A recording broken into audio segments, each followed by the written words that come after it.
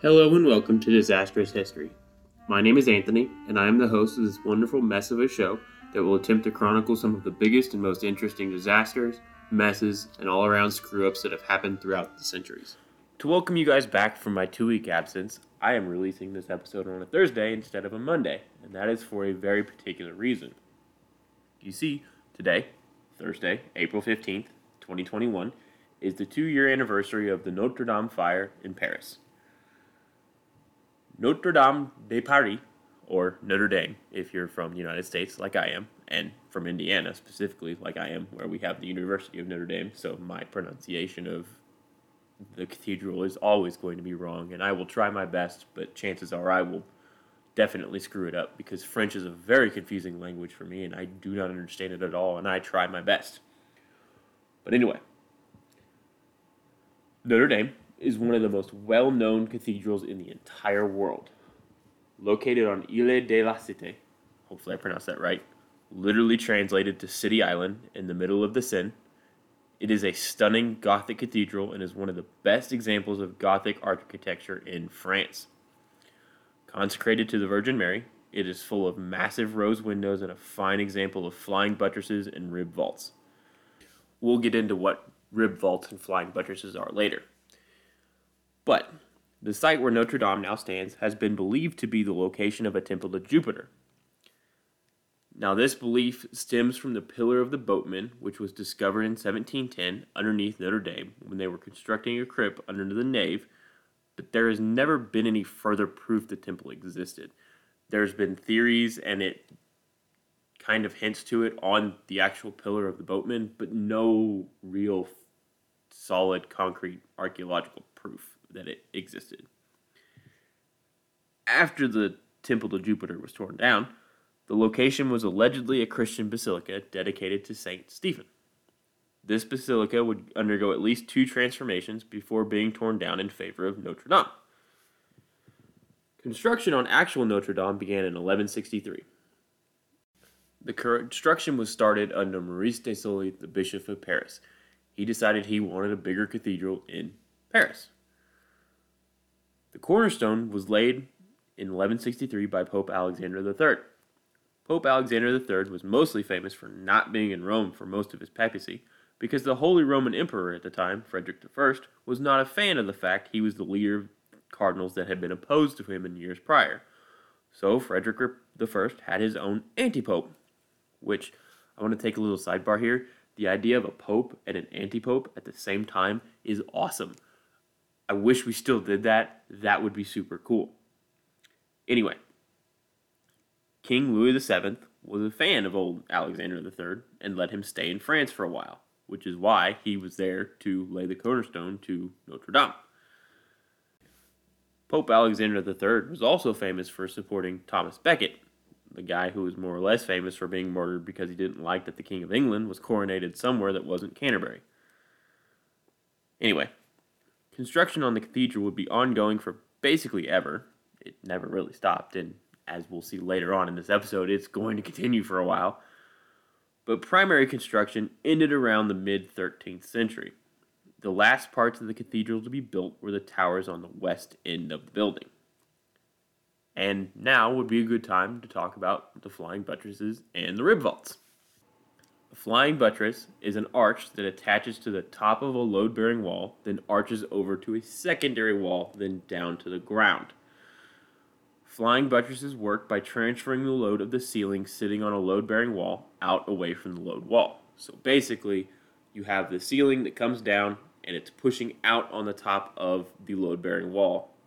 The flying buttress takes that load and continues to transfer out away from the top of that down to a lower wall in order to decrease the load on the interior load-bearing wall.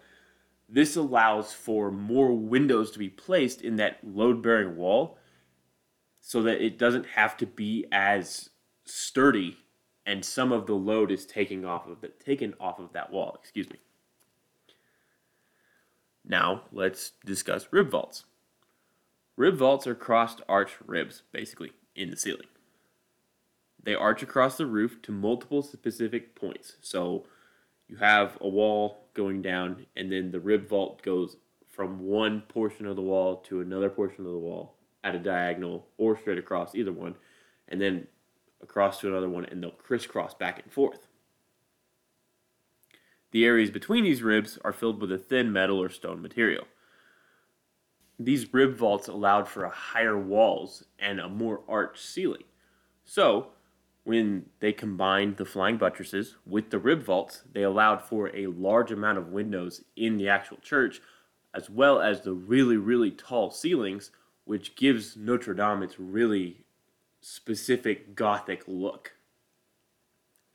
It also helped prevent the risk of collapse because it took a lot of the load out of those interior load-bearing walls and pushed it out and pushed it down. Instead of being directly at the top of the wall for the ceiling with the heavy roof, they now have pushed that load out to a secondary location where it's basically dividing the load. And they've also pushed it down so you don't have as much of a risk of collapse. And just to make things clear as mud, I'm going to list out and explain each portion of the completed cathedral. We're going to start with the west end since it is the main entrance. Located on the west end, as many of you will probably know because I'm sure everybody's seen at least one picture of Notre Dame, there are two towers. One is Isengard, the other is Barad-dûr. Not really, but that would be super cool. The north tower is slightly larger than the south tower. They are each 226 feet tall and were the tallest structures in Paris prior to the completion of the Eiffel Tower. The north tower is wider than the south tower. It's not taller, it's wider. Slightly. It's barely noticeable at all. The north tower contains 8 smaller bells. These bells are named Gabriel, Anne Genevieve, Denis, Marcel, Stephen, Benedict Joseph, Maurice, and Jean-Marie. The south tower contains the 2 large grand bells. They are known as Emmanuel and Marie. Both towers and the entire exterior of the building, basically, are made of limestone. They have wooden frames inside, but basically the entirety of the structure is made of limestone. So now we're going to move east into the building. After you get past the towers, and there's a couple galleries in the towers with paintings and stuff like that, you have the nave. The nave is where the main body of the church is. This is where the congregation sits during Mass. It is it is flanked by two aisles on either side with some square chapels on the exterior. The nave is 115 feet tall, which is where those flying buttresses and those rib vaults come in handy, because that is an extremely tall building and it wouldn't be possible to have that much height and that much load that high up without those architectural advancements. Moving from the nave further east, next is the transept. The transept is the cross section of, well, the cross. Most Gothic and Romanesque churches and cathedrals were built in a cross shape. Makes sense. It's a church and the main part of the church is the cross, and so they build their churches to look like a cross. The transept is the horizontal section of the cross, in case that wasn't clear. In Notre Dame, it's basically a big walkway between the altar and the choir and the nave. So there's the altar and choir on one side, the nave on the other. This transept stretches north to south. On the far east end of the cathedral is the apse. It is a semicircular area that contains the altar and the choir area. The choir area is self-explanatory. It's where the choir sits. Obviously, the altar is where Mass is performed. Now we're going to move up to the roof of Notre Dame. The roof of the cathedral was entirely made of lead, and that isn't like it was built of lead, like the trusses were lead. The actual covering of the roof was entirely made of lead. The actual trusses holding that lead roof up above the rib vaults were made of 13th century timbers. That roof structure was referred to as the forest, and if you look at pictures of it, which I will put up on my Twitter, it literally looks like a forest. It is just thick wood as far as you can see. It's a tangled web of just wood everywhere. And then there are some other areas of the church that are smaller and aren't really as important, but those are the main parts that everyone knows. Now, there are rumors that Notre Dame has had a fire in the mid-1200s and had to rebuild, but I can't find any real solid proof of it. There's also some evidence that it may have been set on fire by Viking raiders. During the French Revolution, it was ransacked by revolutionaries where they saw statues of kings from the Old Testament that they thought were French kings, so they beheaded them and destroyed the statues. And then the church was converted to a temple to the goddess of reason, and then it was turned into a wine warehouse until Napoleon came to power, and then he had himself crowned emperor in Notre Dame. It was used for various imperial functions, but was more or less neglected until the mid-1800s when The Hunchback of Notre Dame came out, and it was then revitalized and rebuilt, and it's basically, Notre Dame has had an up and down history since it was built 800 some odd years ago. And then, of course, it burned. Now, I want to give you guys an idea of how I'm going to approach this particular fire. Since this is an undetermined, at this point, fire, I'm going to determine an area of origin, then discuss potential competent ignition sources for the fire. And then I'm going to give my personal opinion on what the cause of this fire was. Remember, it's my personal opinion, not what has officially been declared as the cause of the fire. It is my opinion based on my fire investigation expertise, not the people that have actually been at the fire scene. But before we get into all that, let's discuss the sequence of events. It was April 15th, 2019. It was the last Mass of the day on Monday of the week before Easter. The first fire alarm sounded at 6:18 p.m. A Mass was actively going on, led by Jean-Pierre Cabot. In a building with the size and importance of Notre Dame de Paris, there is a dedicated security system that is monitored constantly. It was ran by fire security company Elitis. There was a security guard sitting at the alarm monitor in the security room in Notre Dame. He was brand new to the job. It was only his third day. He was alone in a building the size of Notre Dame, monitoring the fire alarm system. It's mind-boggling. Anyway, I'm not going to be too harsh on him for what is going to transpire because he really shouldn't have been alone at that monitor already on his third day in a building as complicated as Notre Dame. It also wasn't entirely his fault. There were numerous issues with the fire alarm plan at Notre Dame. First, Elitis didn't actually have any employees on site at Notre Dame. He was in the building, but he wasn't in the actual, he wasn't in Notre Dame. He was in a separate building. So that's a problem. Second, there were 3 different entities operating security at the cathedral. Elitis was off-site and reported any alarms to security guards on site. But there's a caveat to that. If the alarm was in the towers, it went to a security guard employed by the Ministry of Culture. If the alarm went off somewhere else, it went to a security guard employed by the diocese. It's not hard to understand why this was needlessly complicated. He wasn't even reporting to somebody that he worked with. At least not worked within his company. It wasn't a coworker. It was just somebody that was with a different company.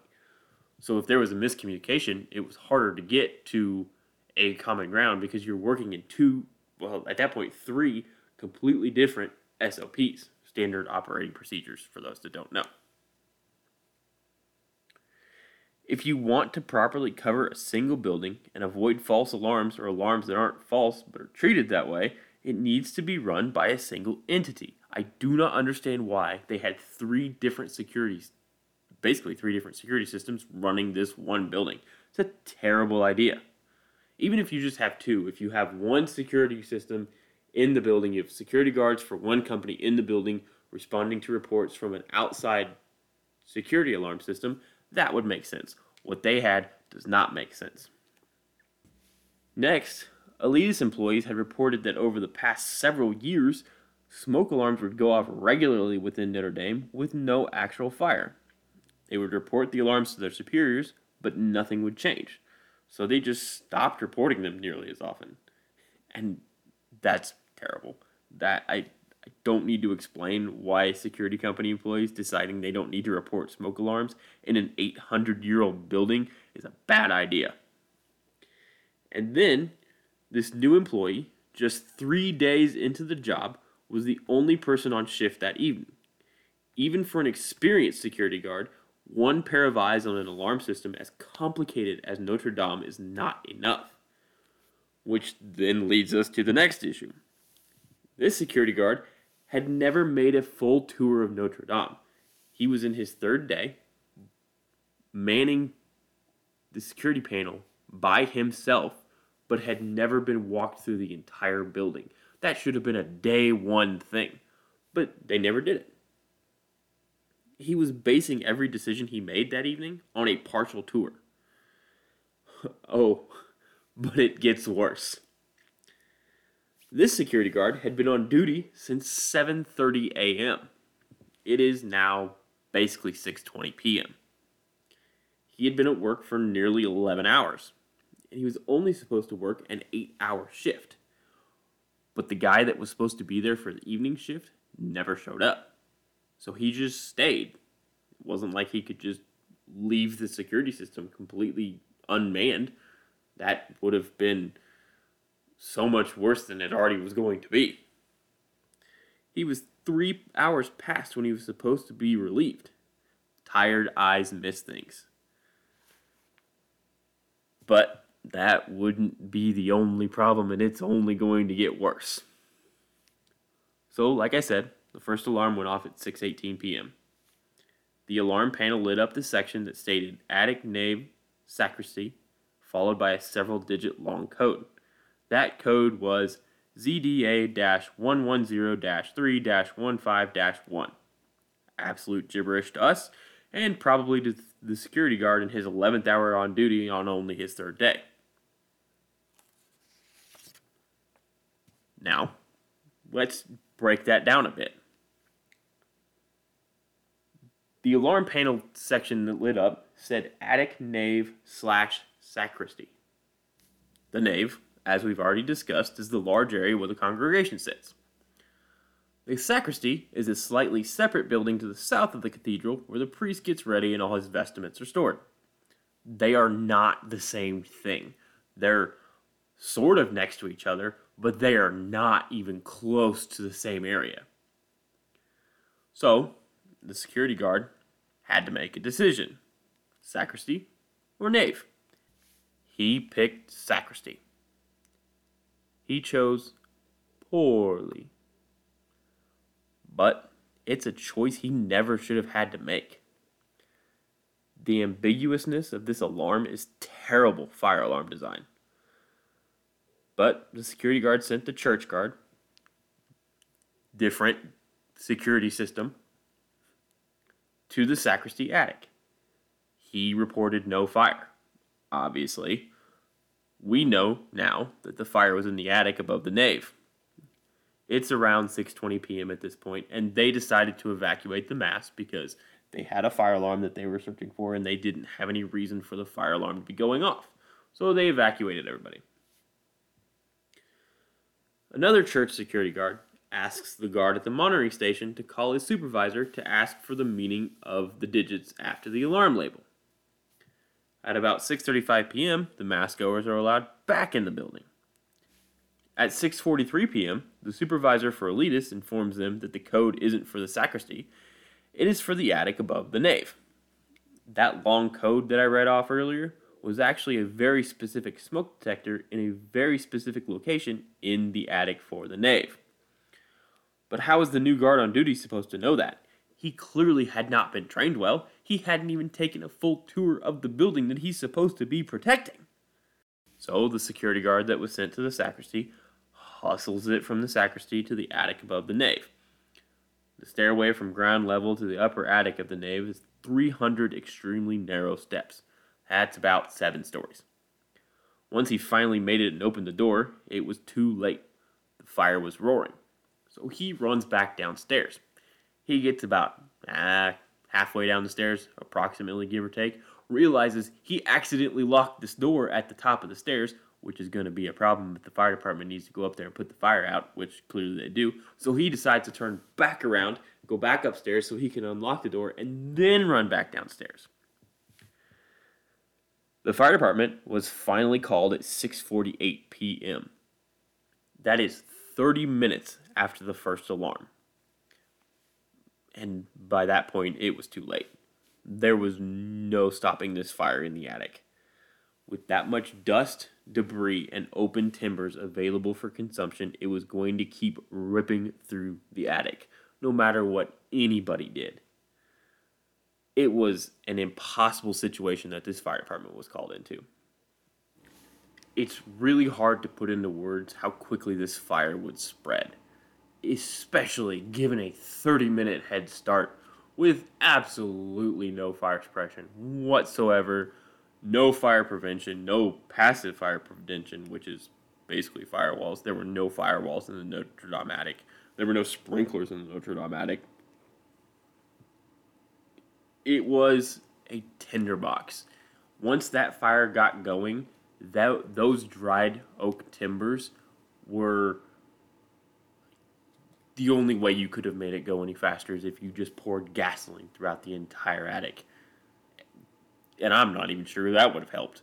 There would be so much dust, so much debris, and so much dried wood spread out across that entire attic. It's just gonna boom right through the whole thing. In modern large buildings, and even in buildings as old as Notre Dame, there are fire-resistant walls and a complicated system of sprinklers. There are numerous cathedrals all over the world that are slightly younger, but similar in age to Notre Dame, that have fire-resistant walls, that have sprinklers in their attics, especially when they have those old oak timbers. That way, if you have a fire in one section of the attic, it is contained to that one section of the attic, rather than just allowing it to just spread through the entire thing. They had decided against fire-resistant walls and sprinklers because they didn't want to have to cut into the timbers and potentially ruin them. And it cost them. By 6:52 p.m., smoke was showing from the west side of the spire. It's likely that this was when the spire really became doomed. Not only was there a 30-minute delay in calling the fire department, in the lead up to this fire, the spire and the roof were undergoing a renovation project. This meant that there was a significant amount of scaffolding all around the spire and the attic, much of which was wooden, therefore adding excellent fuel to an already very well supplied fire. By 6:55 p.m., the smoke was so thick that the towers were basically impossible to see. At 7:02 p.m., just 14 minutes after the fire had been discovered, but 45 minutes since it had first been alarmed, flames had breached the roof and were showing on the west side of the spire. The first firefighters showed up a few minutes before 7 p.m. They had a completely impossible task ahead of them: save one of the most famous cathedrals on the entire planet. Pulling up beside the cathedral, it became impossible to tell where the fire was. The building was so tall. So they made entry. Because, well, what else were they going to do? They hooked up to the cathedral's dry pipe system. As a quick aside, dry pipes are used in buildings with easily damaged items, most often in the event of the failure of the sprinkler system. So basically, dry pipe systems don't have water in the pipes at all times. When a sprinkler releases, the air gets pushed out of that sprinkler and then the water comes through. So air pressure is keeping the water out of the system. It's used primarily in museums and other places that have a freeze risk in case there is a failure of the sprinkler system, and stuff like paintings and whatnot that can be damaged while water aren't damaged. It doesn't really help. It's kind of like a mental thing for people, because if the pipe was damaged, you have maximum of a minute for water before water starts pouring out. So it's not really that helpful, but if it makes you feel any better, that's why they do it. Anyway, the fire department made their way up the 300 some odd stairs to go walk into a literal inferno. The fire was moving rapidly across the roof in a western direction for a multitude of reasons. One, the roof was literally a wide open space of nothing but timber dried out over 800 years and dust. As a perfect fuel load. I can't think of a better fuel load. Second, the roof coverings were made of lead. Lead melts at 620 degrees. Temperatures within that attic reached 1,500 to 2,000 degrees Fahrenheit. That lead melts at 620 degrees Fahrenheit. Make sure I say that. But the lead itself isn't the problem. It is a problem, but that's for afterwards. The problem is, the lead melting is allowing more and more oxygen to feed the fire further and further along the attic, and with the wind blowing to the west, it was pushing the fire rapidly towards the towers. If the fire reached those towers, Notre Dame was doomed, and everyone knew it. But we're not there yet. The spire is still standing. The attic had only just begun to show flames. Catastrophe was still avoidable. For now. The firefighters got to the attic, opened the door, and it was just a wall of flames. Floor to ceiling, side to side, nothing but fire. Melting lead, flaming timbers, just an absolute, the worst thing imaginable when you're a firefighter. Just a wall of fire in front of you. Because when you're a firefighter, they teach you to shoot at the seat of the fire. So you start out and you go and you try and hit the seat of the fire. But when you open the room and the entire room is fire, you just open the hose and pray that you hit something that puts it out.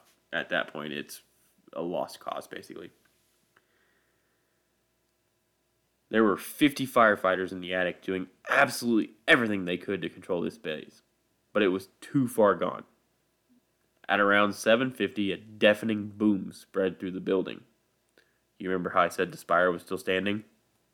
It was no longer standing. The 750-ton spire made of oak and lead collapsed down into the nave. It was so much weight, and it caused such a large gust of air and explosion of fire, it shut every door in the cathedral. It sent a massive fireball hurtling through the attic. The only reason firefighters didn't die in the attic at that point was because most of them were standing behind a wall that blocked the fireball from getting to them, where they were also fighting fire, by the by. So it wasn't like they were out of danger. They were still trying to put this fire out. There's just a giant fireball that luckily blocked off by a wall that was thankfully still standing. After that, Paris's fire chief immediately ordered the withdrawal of every firefighter in the building. Obviously, a giant thing just collapsed, and at that point, who knows if the cathedral was even stable enough for anyone to be anywhere near it. So then, they really began fighting from the ground. Boats and engines were shuttling water from this end to trucks spraying from master streams, but they were getting nowhere. They weren't going to get anywhere. The roof was a lost cause from the moment it took 30 minutes to find the fire. And as they're doing that, the fire is getting closer and closer and closer to those towers. If the wooden beams holding up the bells in the towers collapsed, it's likely the whole building would go down with it. At 8:30 p.m., Paris Fire Chief General Jean-Claude Gallet told President Emmanuel Macron that the attic was gone. They could do nothing to prevent it from being consumed. The only thing they could hope to do is save the towers. He told President Macron they would know in 20 minutes if the towers would be saved. Back on the site, one of the dry pipes in the south tower was leaking, which made the water pressure too low to be effective.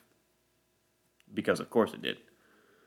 The north tower was clearly on fire at this point, which, as we have discussed at length, is a major problem.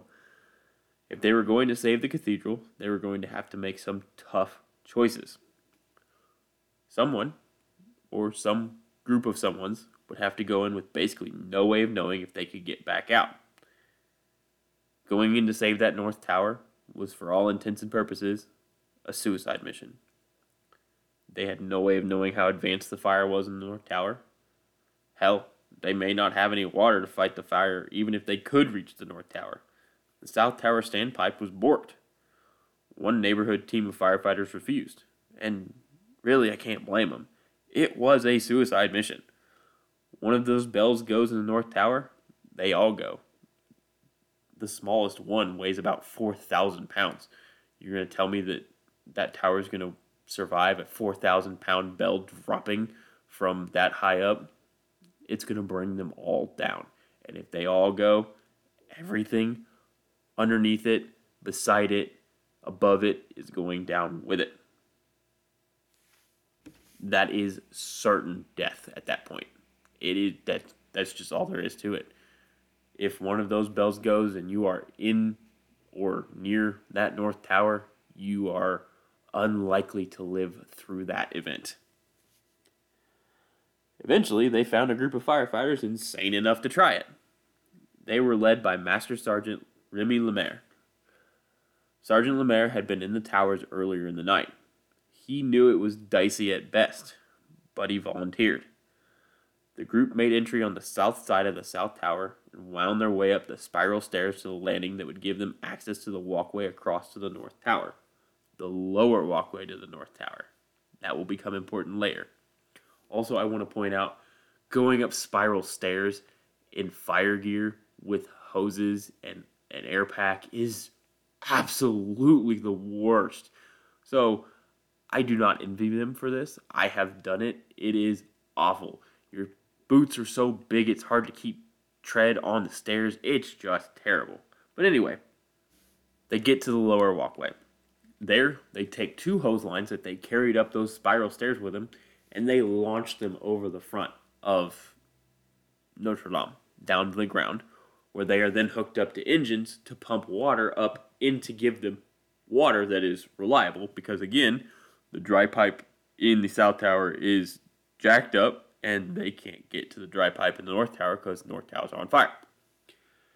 While they're dropping these hoses over, they get one hooked up. They then proceed to have to fight fire above them because the floor above them is on fire. They also have to fight the fire on the floor below them because the floor they are standing on is partially collapsed and also on fire. Miraculously, they succeed. And so they moved back to the South Tower and they go up a floor to gain access to the bell tower portion of the North Tower. So they go up the South Tower, go across the connecting part, over to the bell tower section of the North Tower. They go up the wooden stairs of the bell tower to spray the now burning supports of the bells. The anxiety that they had to be feeling at this point is just overwhelming. The heat inside this building would be insane because all of that stone is just keeping that heat, that smoke, all of those hot gases inside the building. So it's insanely hot. It's rising up, but it's basically a giant oven. And the fact that the floor that they were just standing on, that they are now standing on, they had to put out a few minutes earlier is not great feeling at best and downright terrifying at worst. But they overcame it. They climbed the stairs up to the belfry of the North Tower, and there they began work on putting out the fires in the North Tower.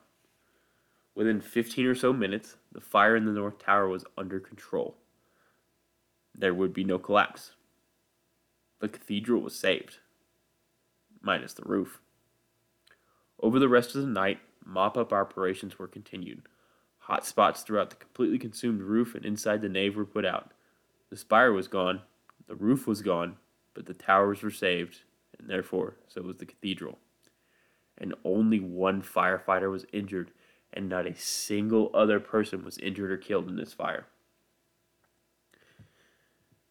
In some slightly better news about this fire, despite all of the destruction of the historic roof and the spire, early on, firefighters and other public workers formed a human chain to remove the relics and paintings from the cathedral as quickly as possible while the building is actively burning. So they don't have water, they don't have any sense of protection or anything like that. It's just a long line of people handing things out of this building, searching the building, this gigantic building, to find these priceless works of art and getting them out so that they're safe. Hundreds of priceless artifacts and paintings are removed from the cathedral before they could be destroyed, including a tunic worn by St. Louis and the crown of thorns believed to have been worn by Jesus during his crucifixion.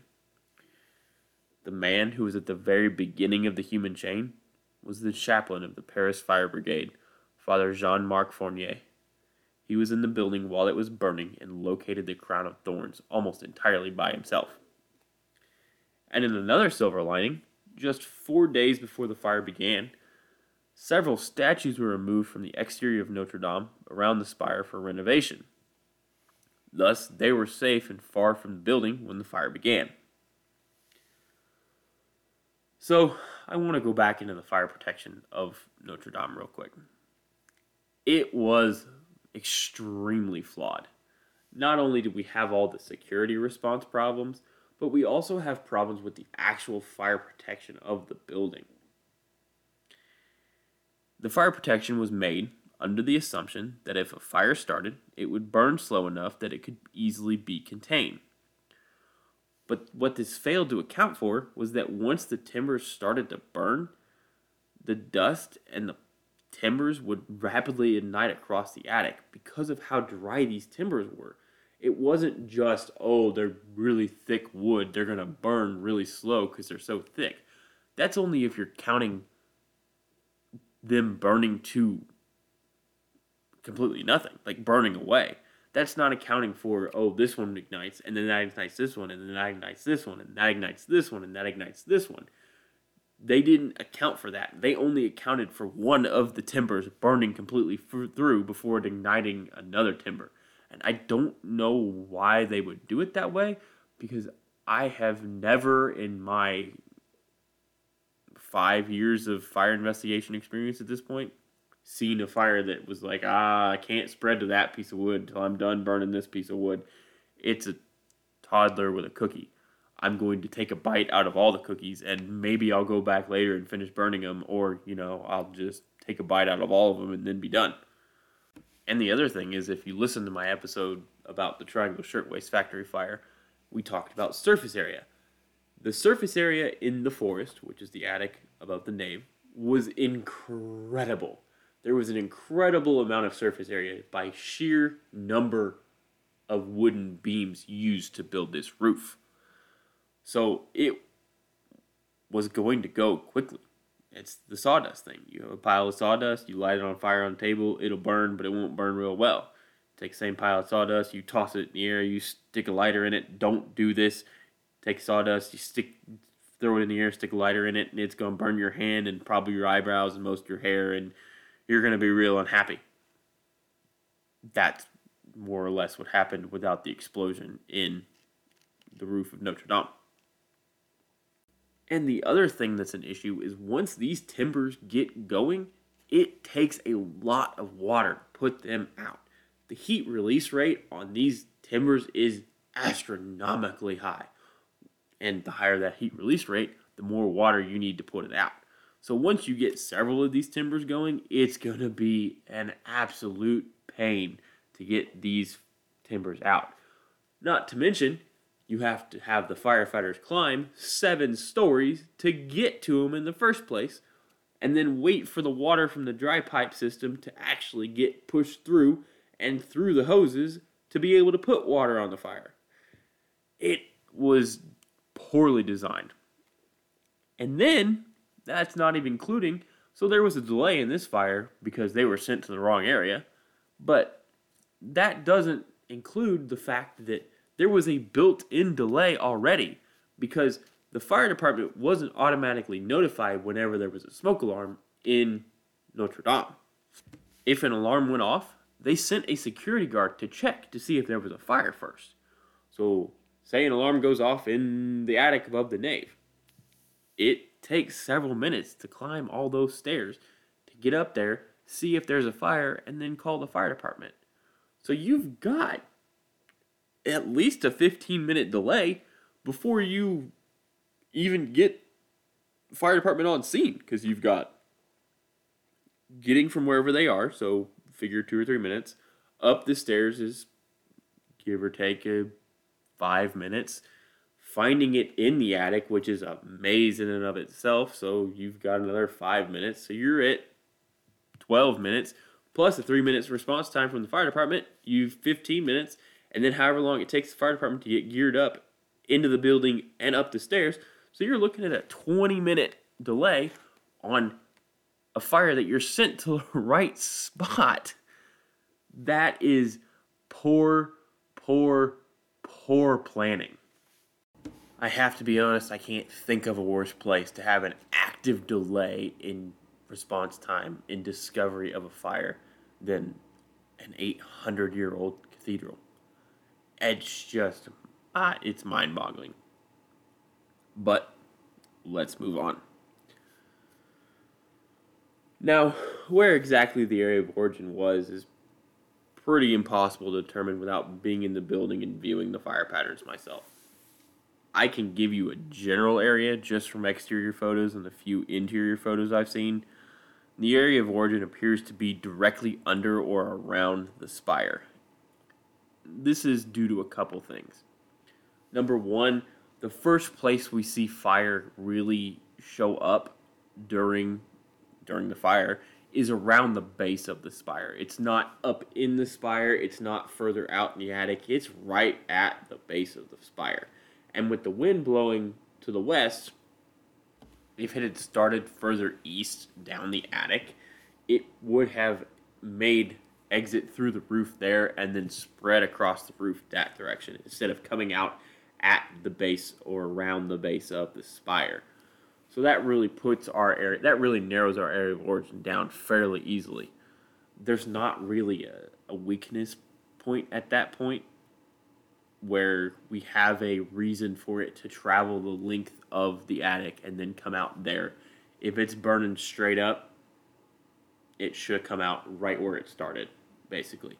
We don't have an air draft in that attic, an air draft that would account for pushing it that far before coming out at that point. It would have to be a massive draft for it to travel the entire way and then out the spire there. And why wouldn't it continue on down and then go out further down? That just doesn't make sense. The area of origin is basically the base of the spire, in and around the base, in the attic, around the base, somewhere in that general area. As far as cause goes, the Paris authorities have ruled out arson, which makes sense. It's a really bad spot to start an arson if you're trying to do maximum amount of damage.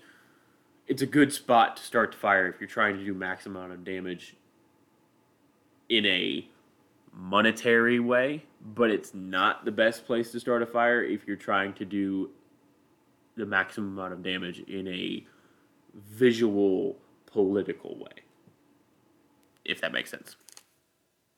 So let's talk about competent ignition sources. The first competent ignition source for this fire is an electrical failure. Within the spire, there were several electrical bell systems. A failure in one of these electrical systems could lead to the ignition of available combustibles. I tend to doubt this one. The fire first breached the actual roof and the area around the base of the spire. If a failure occurred in the electrical system for the bales, it would most likely be further up in the actual spire, not down in the base. So that tends to lead me to believe that it was not one of the electrical systems for the bales. It's possible, and I can see why they wouldn't rule it out, but for my personal opinion, I would tend to lean away from an electrical failure of the bells. The other possible electrical failure is the elevator system for the scaffolding for the renovations.